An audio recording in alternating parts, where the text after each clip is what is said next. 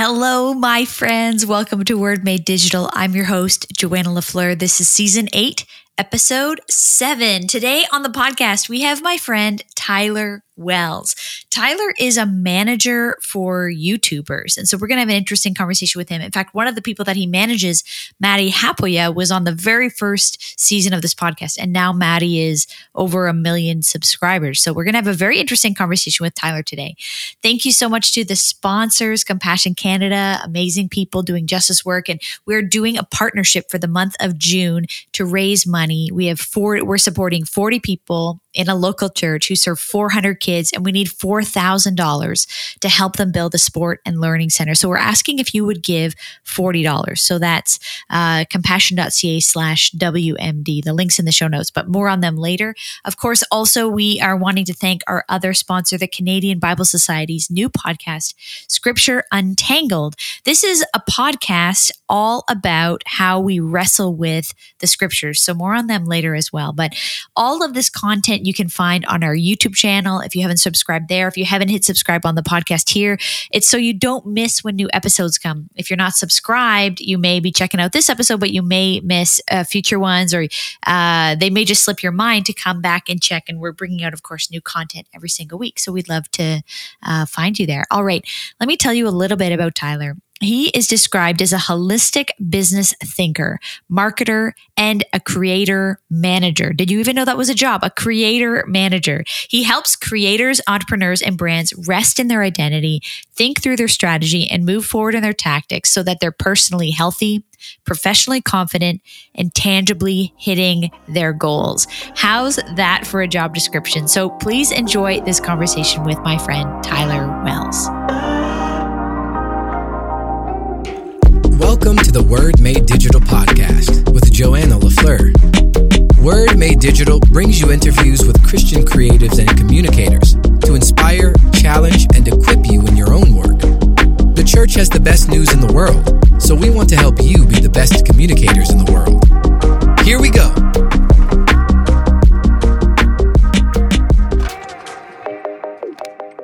Tyler Wells, welcome to Word Made Digital. Yes, thanks for having me. Good to be here. Digitally. I feel like, it's about time. I feel like, we just live down the street from each other, but we're doing this over video conference. It's about time I have you on the podcast. Yeah, let's do it. You know, pandemic times, I think sometimes it's just easier. We live down the street, but just let's do Zoom. We're That's used it. to it. Well, then neither of us had to, dress presentably. Yeah. Hey, before we go too far, can you give us a little introduction, or give us some context, your current context, and then at some point I'll want to get a bit of history on you. Maybe we'll do that next. Yeah. I just recently did an identity statement for myself, so let's see if I remember it correctly. Yes. But I've started thinking of myself as a holistic business thinker, and I manage YouTubers or creators. So what I really want to do is help them rest in their identity, think through their strategies, and move forward in their specific tactics so that they're personally healthy, professionally confident, and tangibly hitting their goals. Or did I say that? Yes, that's right. So say that again. Personally confident. You want what you're trying to achieve for them is confidence.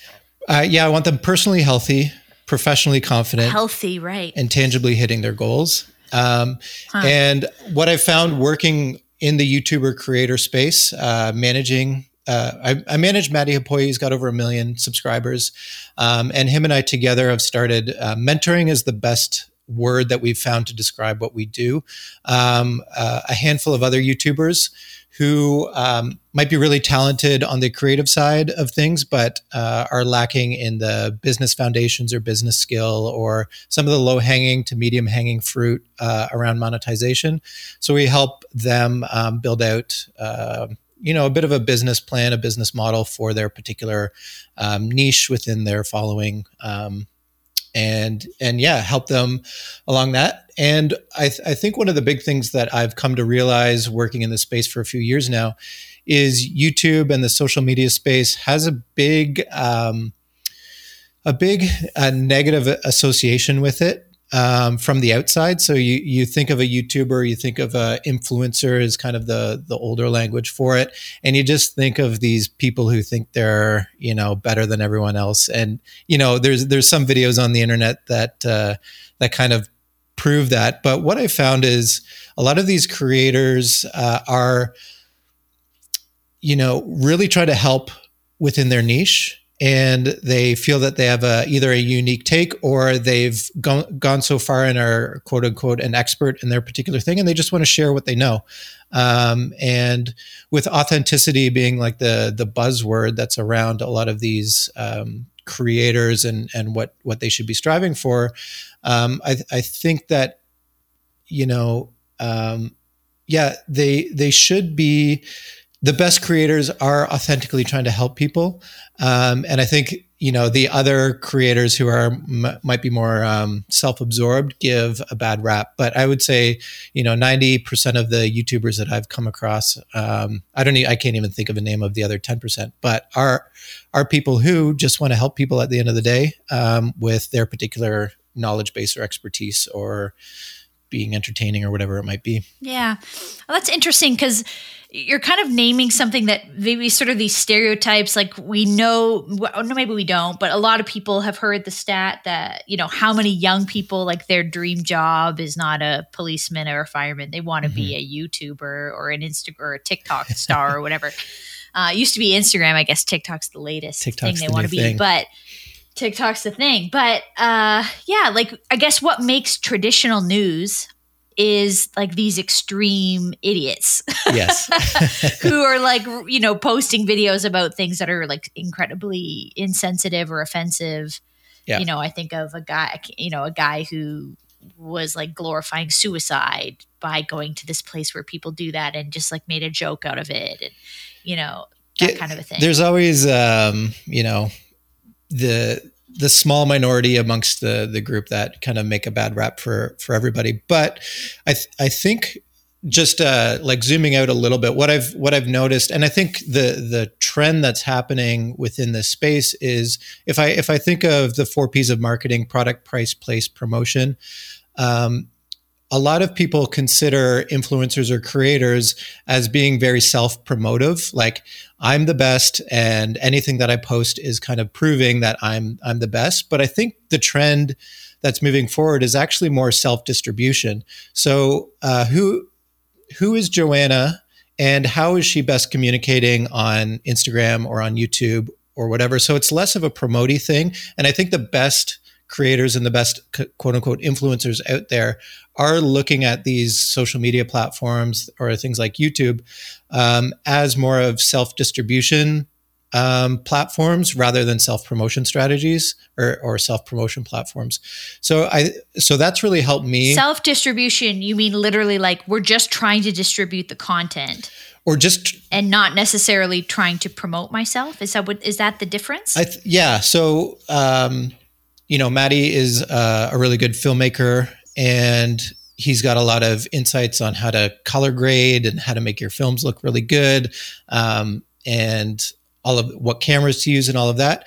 And it's less, I think his disposition is less, I'm Maddie and I'm awesome, listen to me because I know all the cameras that you should purchase. It's, hey, I'm going to use YouTube to run through all these different camera specs, because through my expertise, I happen to know what cameras do what better and all that. And I'm going to share that with you. And ultimately you make the decision at the end of the day. So I think it's less of a promote-y look at me and more of, hey, I'm just going to share this through this particular platform.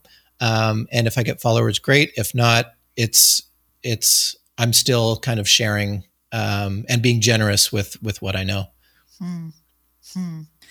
Yeah. Can we talk about that? This idea of like knowledge sharing and being generous? Because I think a lot of people, like the classic thing people feel is like, well, if I give this away for free, what am I going to sell? Like, this is my expertise. Like, why would I put all this out for free on the internet? Like, I want people to pay me for this. Right. And this is one of the interesting dynamics is there seems to be something that happens when you give something away when you give, let's say, your expertise away for free, I've seen a lot of people who start doing that, and then they're getting invited to conferences to essentially say the same thing that they are saying for free, but just on the stage of that platform. And I think there's a trust level that's there, where if you have a lot of stuff that's, out there on the internet, an event organizer is being like, I've watched this person for however many hours. I trust that, if we bring them to our conference, they're going to, I essentially know what they're going to say. And I think my audience will really resonate with that. And the audience that's coming to my conference might not be, the type that watches videos on YouTube all the time. So I actually want to introduce this person that I've been listening to for so long to the people that are coming to my particular conference.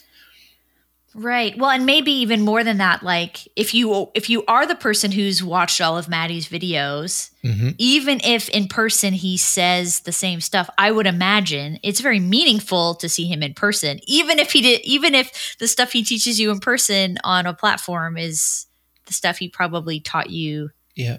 In 5 other videos. And what's interesting about YouTube, I think in particular, differentiating it from all the other social media platforms, is you're in a totally different mindset when you watch a YouTube video. You're like, I have 5, 10, 20 minutes to kill. I'm on lunch break. I'm going to watch a YouTube video. Versus on Instagram, you're like, I'm quickly waiting for a bus and, I'm just going to mindless scrolling. It's more of a mindless scrolling. Whereas I'm going to watch a Maddie video or a YouTuber that I particularly like. And it's almost like catching up with a friend, like that internal subconscious thing is happening. So when, a creator is being a keynote speaker at a conference, there's going to be some people that are going to go just because they're like, oh, I've watched this person and they're kind of my friend. I'm excited to see my friend. And I don't think that's disingenuous. I think it's just an interesting byproduct of having this longer form content and this longer form sharing on a platform like YouTube. There's an anthropologist, I think his name's like Michael West, Wesch or something like that. He did more of like an anthropological study on what's happening with YouTube. And if we were face to face right now doing this, it would be weird. Which we have no excuse not to be, because we are 5 minutes apart. It would be weird if I was, and this is going to sound creepy, staring at you the way I'm staring at you now. Like there's no like, I don't need to break eye contact or anything like that. Whereas if we're face to face, I'd be like, I'm staring at Joanna too much. I need to look away. There's some things that happen. And what this anthropologist said is, because people are essentially watching creators and almost like staring at them, there's a lot of these micro things that happen with our facial expressions that make us feel like we're connected with the creator more than we actually are, because we're able to pay attention to those micro facial things that are happening with them. And because of that, there's some sort of psychological thing that's happening and resonating, and they're resonating with you more than even if you were telling them the exact same information face to face. So it's an interesting dynamic that's happening with creators and that kind of relational feeling that's happening. And I think during the pandemic, what a lot of people have felt is like, it's sometimes not the greatest, but I was able to maintain friendships over Zoom during this pandemic. And I think there's a bit of that was happening with that. So the same thing I think is happening with a lot of creators as well.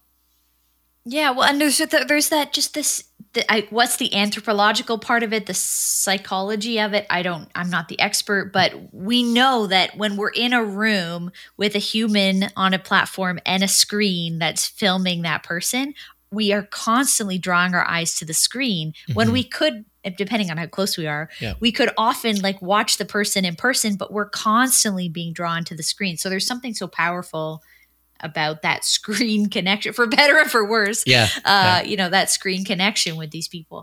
So, okay, years ago when this podcast, Word Made Digital, started, if people want to go back and find it in the archives, I interviewed Maddie Hapoya when he was, oh yeah, that's right. I don't know the number, but it would have been maybe let's call it like 400 or 500,000 subs on YouTube. So he was, I mean, that's a lot of people, but I mean, he's just so beyond that now, a few years later, in terms of the size of his scope and influence. But that's not the story of most YouTubers. And as you are, you know, you're working with Maddie, but you're also, you live and breathe this world. So whether you want to use Maddie as the case study or somebody else, you know, what works about that? I don't mean like, Tyler, give us your 5 tips for growing your subscribers. I don't mean that, but just an honest sense of like, what is it about this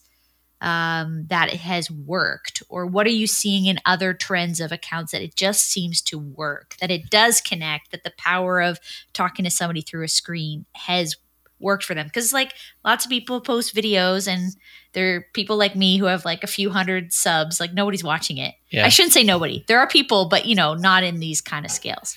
So I'm going to start at a weird spot, but I think it helps set the stage. So was it the 1400s when the printing press was invented? And late 1400s, 1500s is like kind of like the internet existed in the 1900s, but the 2000s is when it really like took off. So with the printing press, because this is a Christian podcast, like the Bible was able to be printed and more people had access to it and kind of read it for themselves. And, you know, within 100, 200 years, the Reformation happened. And I think, you know, interestingly, I think the printing press had a role to play in that.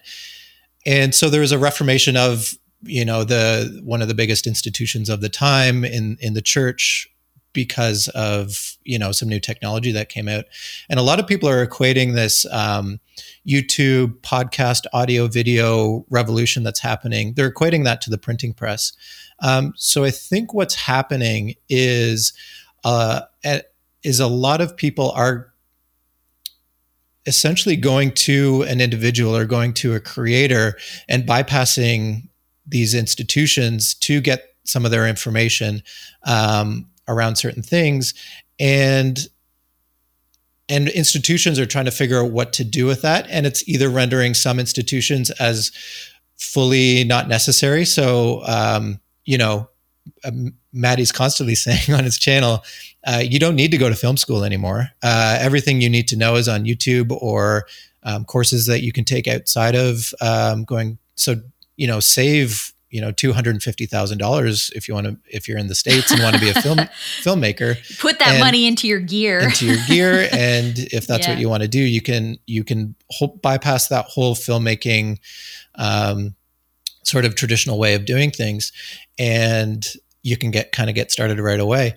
And so I think, you know, what's happening with a lot of these creators is there's these particular pockets and niches of content that doesn't need an institution to gatekeep the information. And so people are finding those particular things through things like YouTube or podcasts and digging into that and really expanding their knowledge base and going from there. Now, I'd say that's on the positive side of things. You know, QAnon and, you know, all of those things are kind of the negative examples of that, when you bypass an institution that might be necessary to vet certain things. You know, you can go on the crazy side, but I think generally there is a positive association with sometimes bypassing some of these traditional institutions. As an example, there's this one YouTuber that we're helping. He wants to create a feature film. This last year, he's been creating short films, getting brands to sponsor kind of videos around the pre-production, the post-production, behind the scenes, and then the actual video. And he's learned so much there. He's like, I think I'm ready to do a feature film. So he's bypassing the whole traditional producer industry to even finance a feature-length film. And I think that's amazing because, you know, sometimes these institutions over time get bloated and bigger than they actually need to be and end up gatekeeping. Well, and only their own friends get access. Right. You know, it seems like who you know is why your film was made. Exactly. So I think what's happening is I think some institutions are great. Like I want my doctor to have gone to like the full med school through that whole institution. I don't want them to be a YouTube doctor, that's for sure. Although we all WebMD our own problems now. True. That's real. But then also I think what's showcasing is a lot of institutions do need reform. They've turned into gatekeepers instead of information dispensary places. And then I think there's other institutions that might not be needed anymore because of this audio video revolution that's happening. So I think all of those three things are true, and I'm not poo-pooing on any institutions, but I think some are still needed, some might need to be reformed, and others might not be needed. And this is kind of getting into like organizational behavior, organizational theory, but no institution, no organization can say to itself that it's no longer needed. So it's always going to try and perpetuate itself. So it's up to, it's kind of up to the trends, recognizing the trends that are happening to decide whether or not you as an individual needs that institution. And so I think, I've thought of this more recently, but either individuals break institutions, which I think can be a model for Christ, or institutions break individuals. And I think there's an interesting dynamic. And I think a lot of these creators on YouTube are actually breaking a lot of the traditional institutions, whether it be filmmaking, like in Maddie's niche, or like we're helping a backpacker who kind of reviews all of, backpacking gear and stuff like that. And, says, this is great, this is not so great, quality's good, quality's bad. Whereas previously people would need to actually go out and buy the thing and, regret that purchase. And he's kind of helping people through a decision-making process instead of, spending too much money on something that doesn't live up to the hype. Pausing the conversation with Tyler to talk to you about Compassion, because we have a partnership with them for the month of June, and we're trying to raise $4,000 to help a church, small but mighty, just 40 members who serve over 400 children, youth, and their families. And they have this big vision, because a lot of the students here are not just dealing with the regular problems that students we would think of as regular have. They're also dealing with extreme poverty. The challenges of poverty just multiply the other challenges of growing up. And so we want to help them build this youth learning and sports center so that they can have a impact across generations. We're talking about trying to help them do something not just for this year, but something that will actually have ripples into many, many years to come. Just this 40-person church with big vision. If you're feeling jaded about church, you're feeling frustrated with it all, come and be part of this initiative. A church that's doing amazing work, amazing impact. Compassion.ca/WMD. That's for Word Made Digital. Compassion.ca/WMD. Please give. Join me. Would love you to be part of it.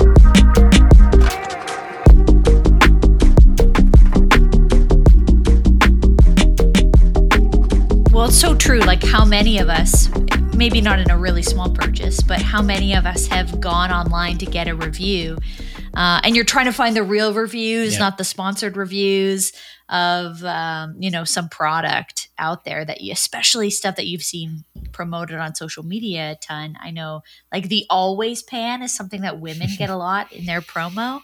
It's some sort of cooking pan that's supposed to change your life. But then when you watch the reviews on YouTube, people are like, it's not that great. Yep. There's like lots of pans you could buy for $50 that are just as good. And I know Maddie's wife has the Always Pan, and she's a fantastic chef. So, as you're talking about this in relation to what the church thing, and you bring it back to that printing press analogy, it's this sobering thing, because you realize like when communication means were more distributed in that time in history, it actually, as a result, allowed people to communicate more, think more, share more ideas. And also, one of the byproducts of that was like the church split in two, Catholic, Protestant. For better and for worse, there were things that needed to be shaken up. There was institutional stuff that was really corrupt that they were calling out. but then it's not, but they didn't like fix the problem and then all come back together. It's just like they carried on separate paths from there. And so I'm seeing that again. Yeah. You know, and maybe not just one, I think, because now it's not just two split. I think we could go 5 different ways. Like the church as an institution, it feels like it's splintering in a few different ways, a few different positions on issues. I mean, you and I have bantered about this stuff so much offline. I'd love to get in your head around when you think about not church, the institution, but church, the people, Christians, and you're thinking around things like YouTube. You know, what are some of the things you think you could get excited about, or you think the places it's going to go for like sharing Christian faith with people and all that kind of stuff? Yeah, I think one of the interesting things is being able to be in this space. I feel like there's a disproportionate number of Christians that are YouTubers. And I think there's, and I think what's interesting is the industry term for a YouTuber is a creator. And I think that's quite a theological term when you think about it deeply.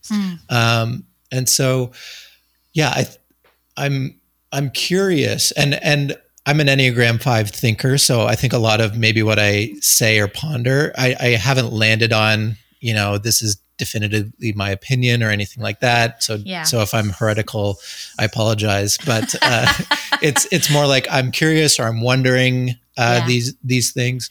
So one of the things that I've been thinking about is back in, I think when I was growing up in church, individualism was such a cultural trend, being an individual. And so I think what the church did, correctly so, is say, hey, you actually need community. And so, you know, what we provide as a church is this group that you can join and you know, become part of a community. But what I'm noticing now in culture and society is group identity might be more popular than individuality. And I'm curious to see if what the church needs to pivot to is encouraging people to be their God-given unique identity in Christ's person self, instead of trying to create a group identity for them under the guise of church culture or under the guise of a discipleship path. And I'm curious as to what that might look like for a church to say, hey, our goal is to make Joanna the new heavens, new earth version of herself here and now, because we have access to who that is through Jesus. So instead of saying, hey, we need a kids volunteer on Sunday, Joanna, don't pursue any of your personal exciting things because the church needs a kids volunteer, and we need 8 hours out of your week to go through training and do all that stuff.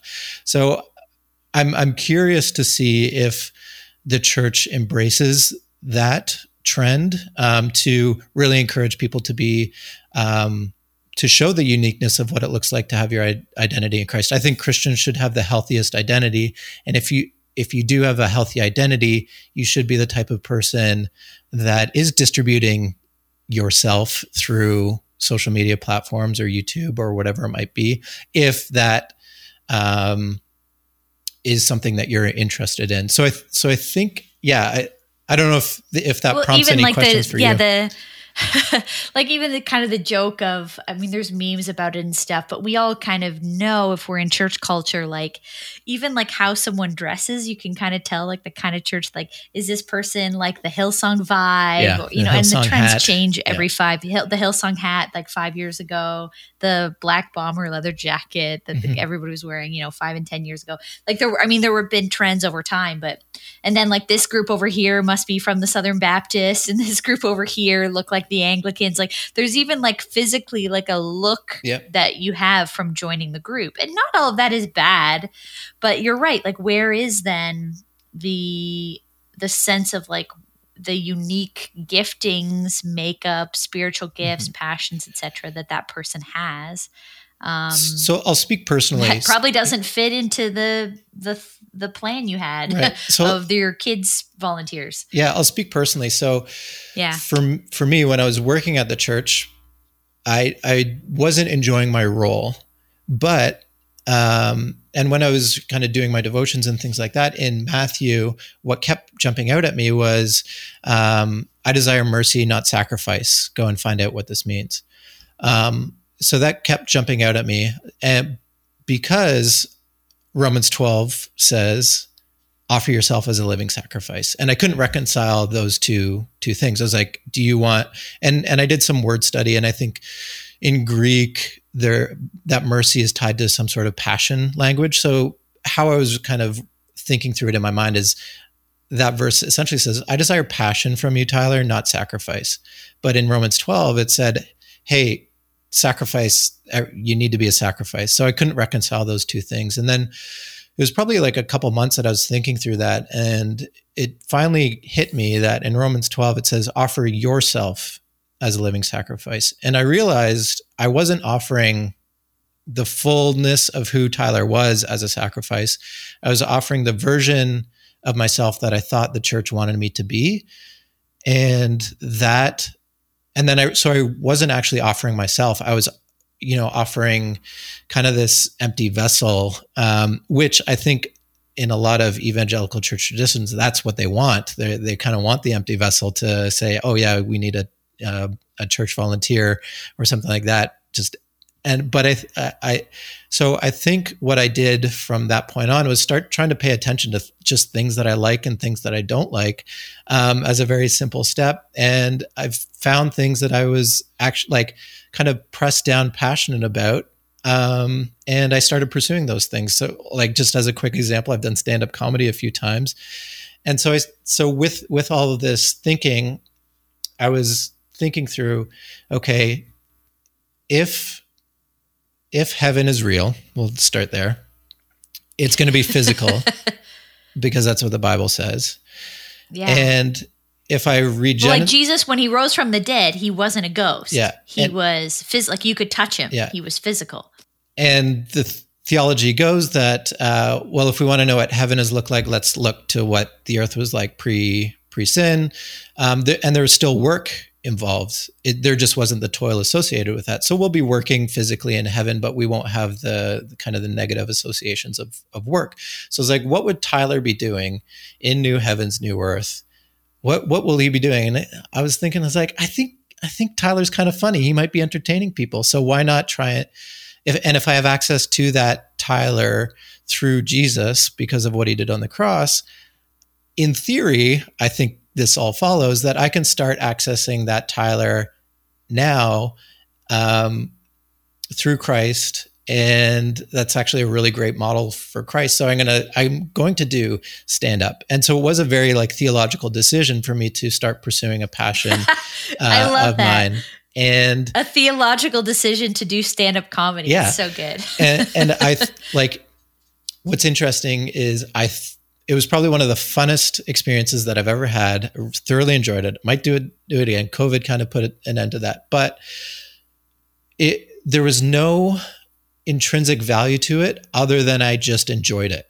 And so I wonder how many people in the church or just in, society in general who are trying to do all the right things, but are ignoring that thing that's inside them. Because whether, if you're in the church, you might hear the verses, the heart is wicked beyond all things, who can know it. And you're like, well, I want to do stand-up comedy. That must be a selfish thing.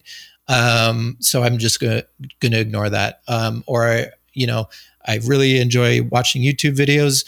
I want to do it, but it's too self-promoting. So, I'm not going to do that.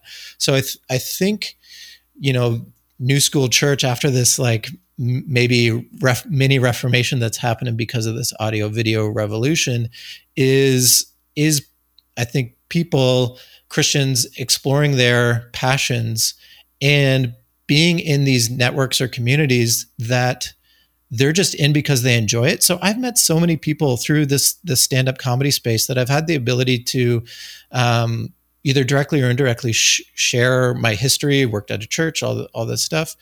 And I wouldn't have been in that niche or that community otherwise. And I would never have access to them if I, was stuck in what I think, the institution of the church would say is the Christian thing to do, or preach from the outside of, they're all sinners and going to hell. I'm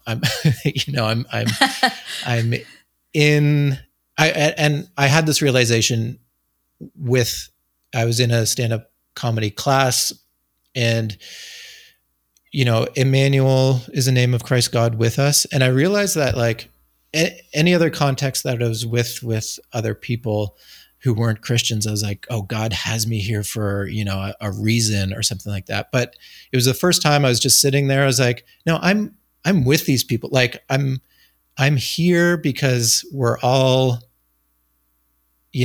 trying to pursue this thing. And I'm not this churchy You're not person. On a secret. You're not on a secret mission. I'm not on some secret mission. Yeah. I'm just being myself. And right. I think that was a really, incarnate, like, feeling that I had that I still remember today. I still remember that, sitting in that class, be like, no, I'm with these people. Like, I'm not on some secret holy mission. I'm just being my authentic self, and I happen to be with these people. Well, and it's interesting, as you say that, like, because I've noticed this sort of anecdotally as well, that there are a lot of YouTubers that have large followings that are Christian. So again, not out of like a secret mission, but it is like a place that people are finding connection, that they're finding like a place to live out, as you say, like their passion, the thing they love to do most and talk about it, the thing that makes them most come alive. And when people, I guess, and maybe say more about this, when people see you excited and alive about something, they want to follow and learn more. They want to, like, what do you think that is? Like, when you think about, again, like, kind of going back to the original question then around, like, what's making some of these accounts work on YouTube? I think passion is one of those things that's happening in the zeitgeist right now. What's that quote? Don't ask yourself what the world needs. Ask yourself what makes you come alive, because what the world needs is somebody who's come alive. I think that's very true. So, if I would say I'm more alive now than I was being heavily involved in the church, just full stop. And I've been able to have conversations with people saying, like, how did you take that risk of leaving a stable job? And like, you seem to be, you're doing stand-up comedy. Like, what is going on with you? And so I feel that that's much more indicative of what it means to be a Christian than, what the institution says is a Christian, where let's go to church on Sundays, let's volunteer, let's cover all those things. And so I don't know, I'm rambling, and I think I forgot your original question already, but I think what I'm saying is, like, there's this passion thing that I think people are noticing, because, like, it's attractive. The passion is attractive. And I think there's a point of relatability in that. Like, hey, even you don't have to have Christian history or even a Christian background to be like, I was told I go to school, I get a good job, I get married, I buy a house, but I'm still not super happy, but I've done all the right things. Like, I can't, it's kind of their version of, I desire mercy, not sacrifice, or offer yourself as, I've done all the right things, but I'm still not feeling the way I was told that I would be feeling by all this. So I think encouraging people, or these people seeing somebody passionate about something and pursuing something a bit unorthodox is starting to trigger something within them to be like, oh man, like, there's something about this, whether I'm not passionate about cameras, but I'm watching this guy because he's passionate about cameras. What am I passionate about? And so I think there might be something that's stirring up in people as they watch some of these creators to be like, I need to find something whether that's golf, whether that's baking cookies, whether that's, making candles, pottery. Because you're right. I mean, when you're talking about Maddie as the example here, as the illustration of, million and whatever subscribers, I can't imagine, because there's people like me who follow him. We're not filmmakers, but we're connecting to his storytelling, and we're connecting to his passion for what he does, even though, if he reviews a camera lens, he's going to lose me. Yeah. What I mean is I don't mean lose me as a subscriber. I mean, the information is very technical and kind of beyond my understanding of cameras. I don't know. I got the iPhone and I press play and it works. Yeah. But well, and so maybe that leads me then to digging into, you have a clothing company now? Yeah. So the pastor turned YouTube manager turned clothing brand creator. Maybe connect the dots for us. Tell us about this. Tell us about the brand and help us connect the dots of what we can learn from what you're up to. Yeah. Going back to kind of the mentoring YouTubers and I think YouTube and this whole space is one giant experiment in identity. And so once I think Maddie I'm a very small percentage owner. Maddie's kind of the face of it. But this clothing line is an expression essentially of Maddie and his values. And so I think what's happening with YouTube, and this is where like kind of the individual thing comes out as well, is what typically happens is I want to be seen a certain way, so I'm going to buy clothes, that kind of represent that of me. And I think Maddie's at a particular size where instead of partnering with somebody, we have a network size that we're probably somebody is interested in fashion and has the whole supply chain. So let's, see if there's any opportunity here.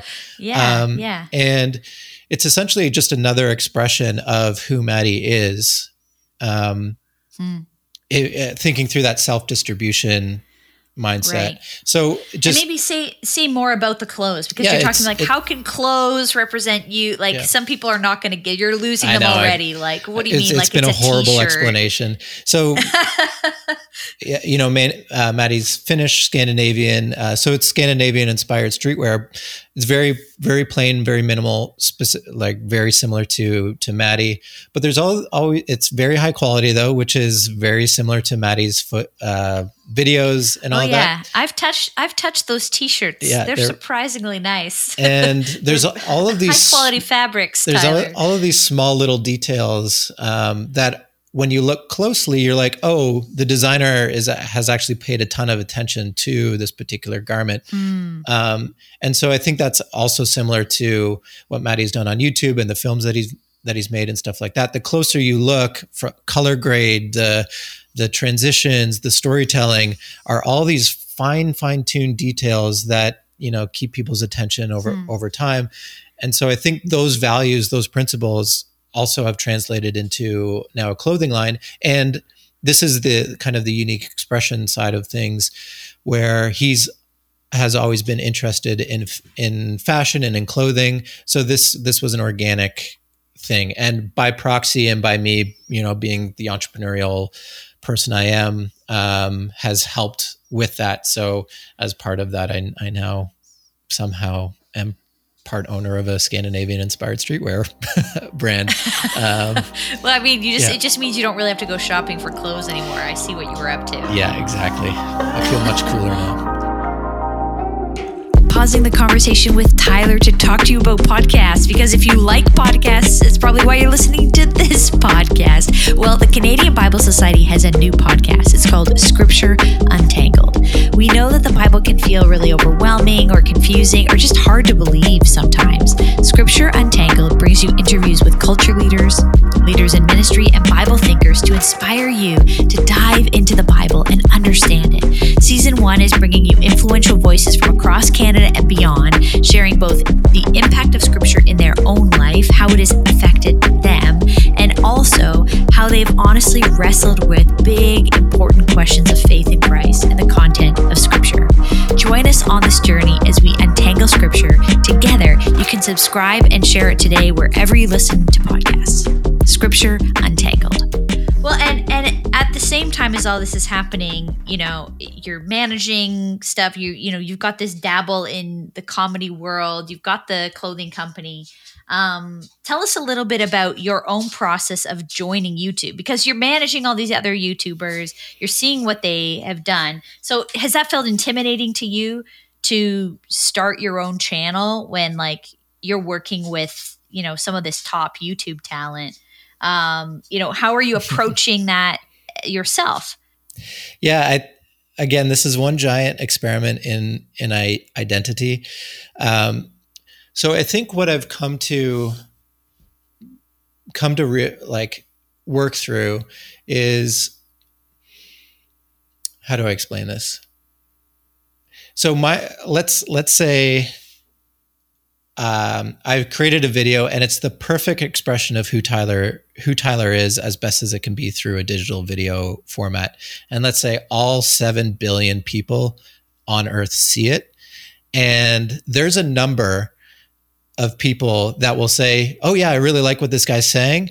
And there's going to be a whole ton of people who nah, I don't like what this guy's saying. And I'm not going to. So let's say that out of 7 billion people in the world see this video, and 10,000 people are like, yes, I like what this guy is saying. And I'm going to kind of subscribe to him and watch his stuff. And that's my authentic person. I might be able to perform at a level that might get me 1 million subscribers, but it won't be my authentic self. So I might be able to do things. Right. Oh, interesting. I might be able to copy bits of Maddie, copy bits of other YouTubers, and kind of create this character that isn't actually my true self. And I might be able to get 1 million subscribers, and that might be, at least on the outside, that feels like the right goal when you're working in this space. Is I want to get the maximum number of subscribers, because that's just what you do. And I'm going to change. Well, that's how you make money. I'm going to change who I am to appeal to the mass amount of people or the people that I want to try and appeal to the most. But I think what happens is the gap between my authentic self, let's say 10,000 subscribers, and the performance version of myself that could get 1 million subscribers. If I'm performing anything above 10,000 subscribers, that's just going to be so anxiety inducing. And I'm going to be stressed out, burnt out over time, and it's not going to be good. So my goal is to try and express myself as authentically as possible. And it's almost an experiment. I really think this video topic is interesting. Oh, it only got 200 views. It's less of like an ego hit or that I didn't perform well or anything like that. It's more of like a science experiment every single time that I try a video. It's like, I'm interested in this. Is anyone else? And so I think that's been a mindset. So I don't feel intimidated when I'm, rubbing shoulders with people who have hundreds of thousands or millions of subscribers, and I have, 700 or something like that with like 100 views on my videos, because I'm more just, wanting to share what I know. I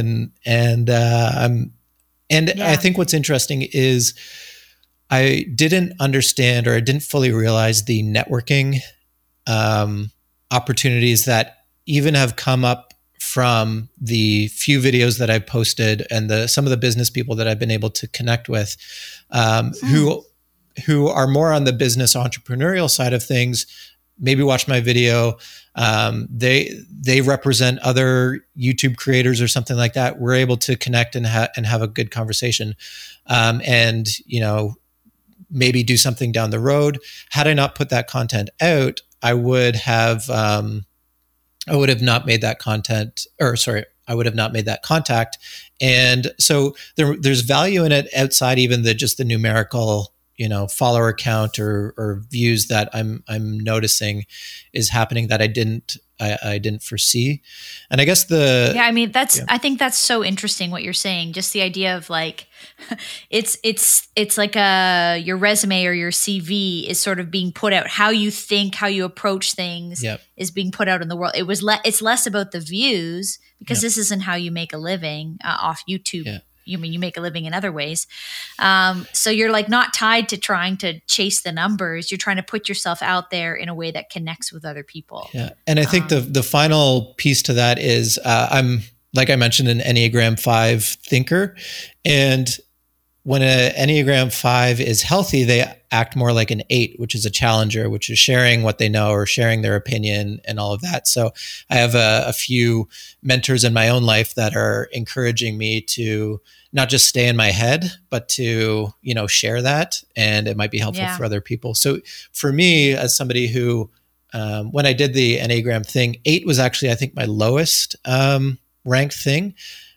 But a healthy 5 acts like an 8. So it's been part of my journey with them who are mentoring me to bring that 8 up in me. And so even just hitting upload after sharing some thoughts, I think I'm considering that a win. If people watch it, great.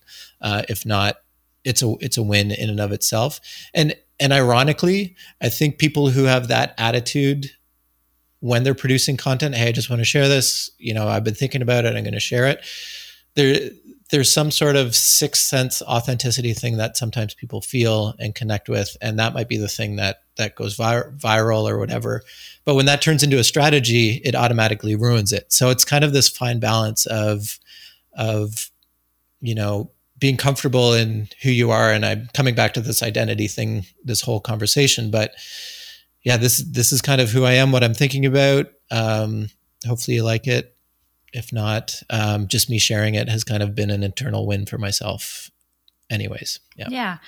Well, and everything I'm hearing you say, kind of back to the earlier conversation around the institutional stuff, why institutions of any kind, whether it's Procter & Gamble trying to sell you cereal or it's a church trying to get you to, join their kids ministry programs, why they struggle, why the institution struggles. It's hard to do all these things you were saying to do with this sort of personal sense of passion, identity.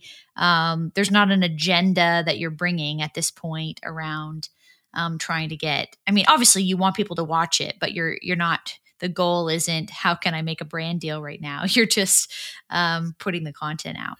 Yeah, and I think what happens with brands and institutions, organizations, it's harder for people to connect with them online than it is an individual. So, and actually, I think the church. Anytime I hear the church talk about social media, they're having a negative.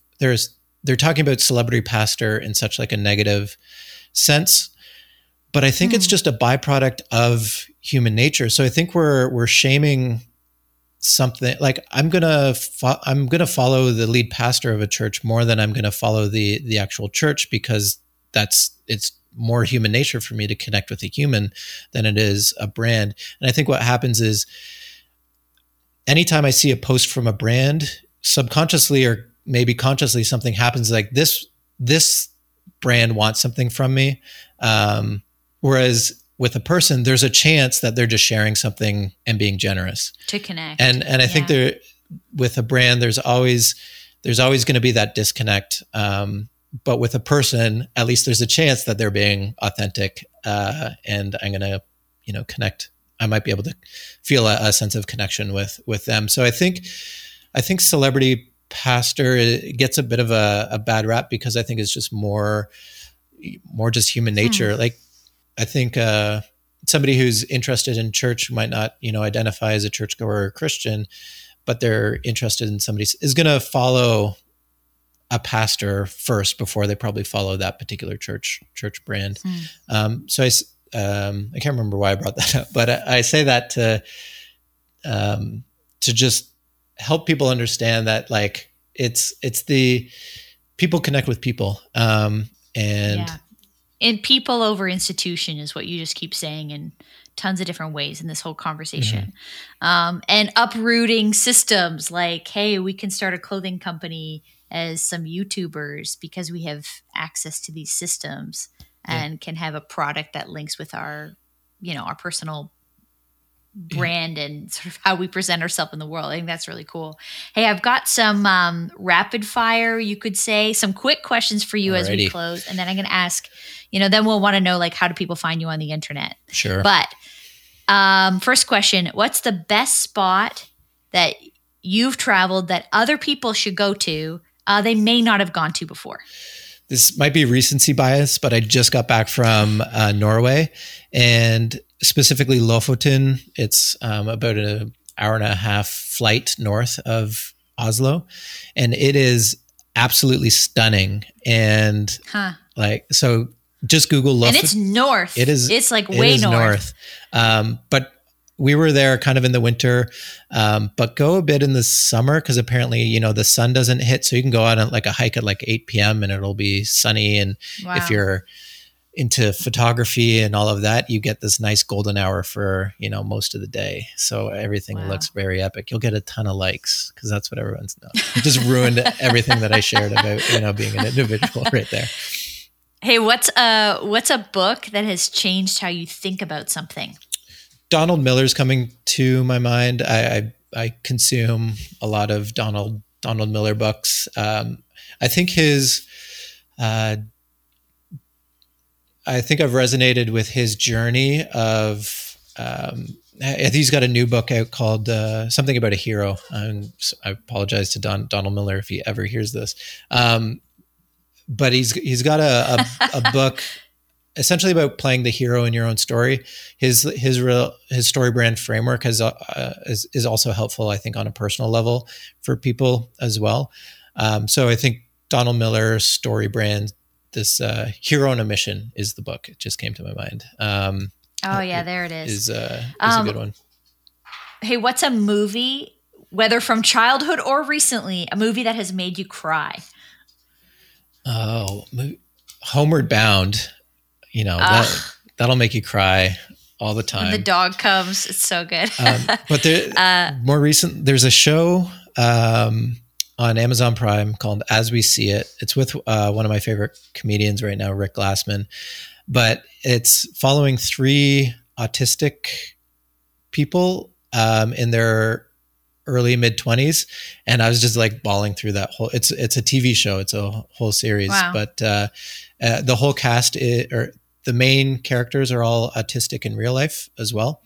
So it's an interesting dynamic, but that was a tearjerker. Your go-to, you're at the ice cream shop. There's 50 flavors. What's your go-to?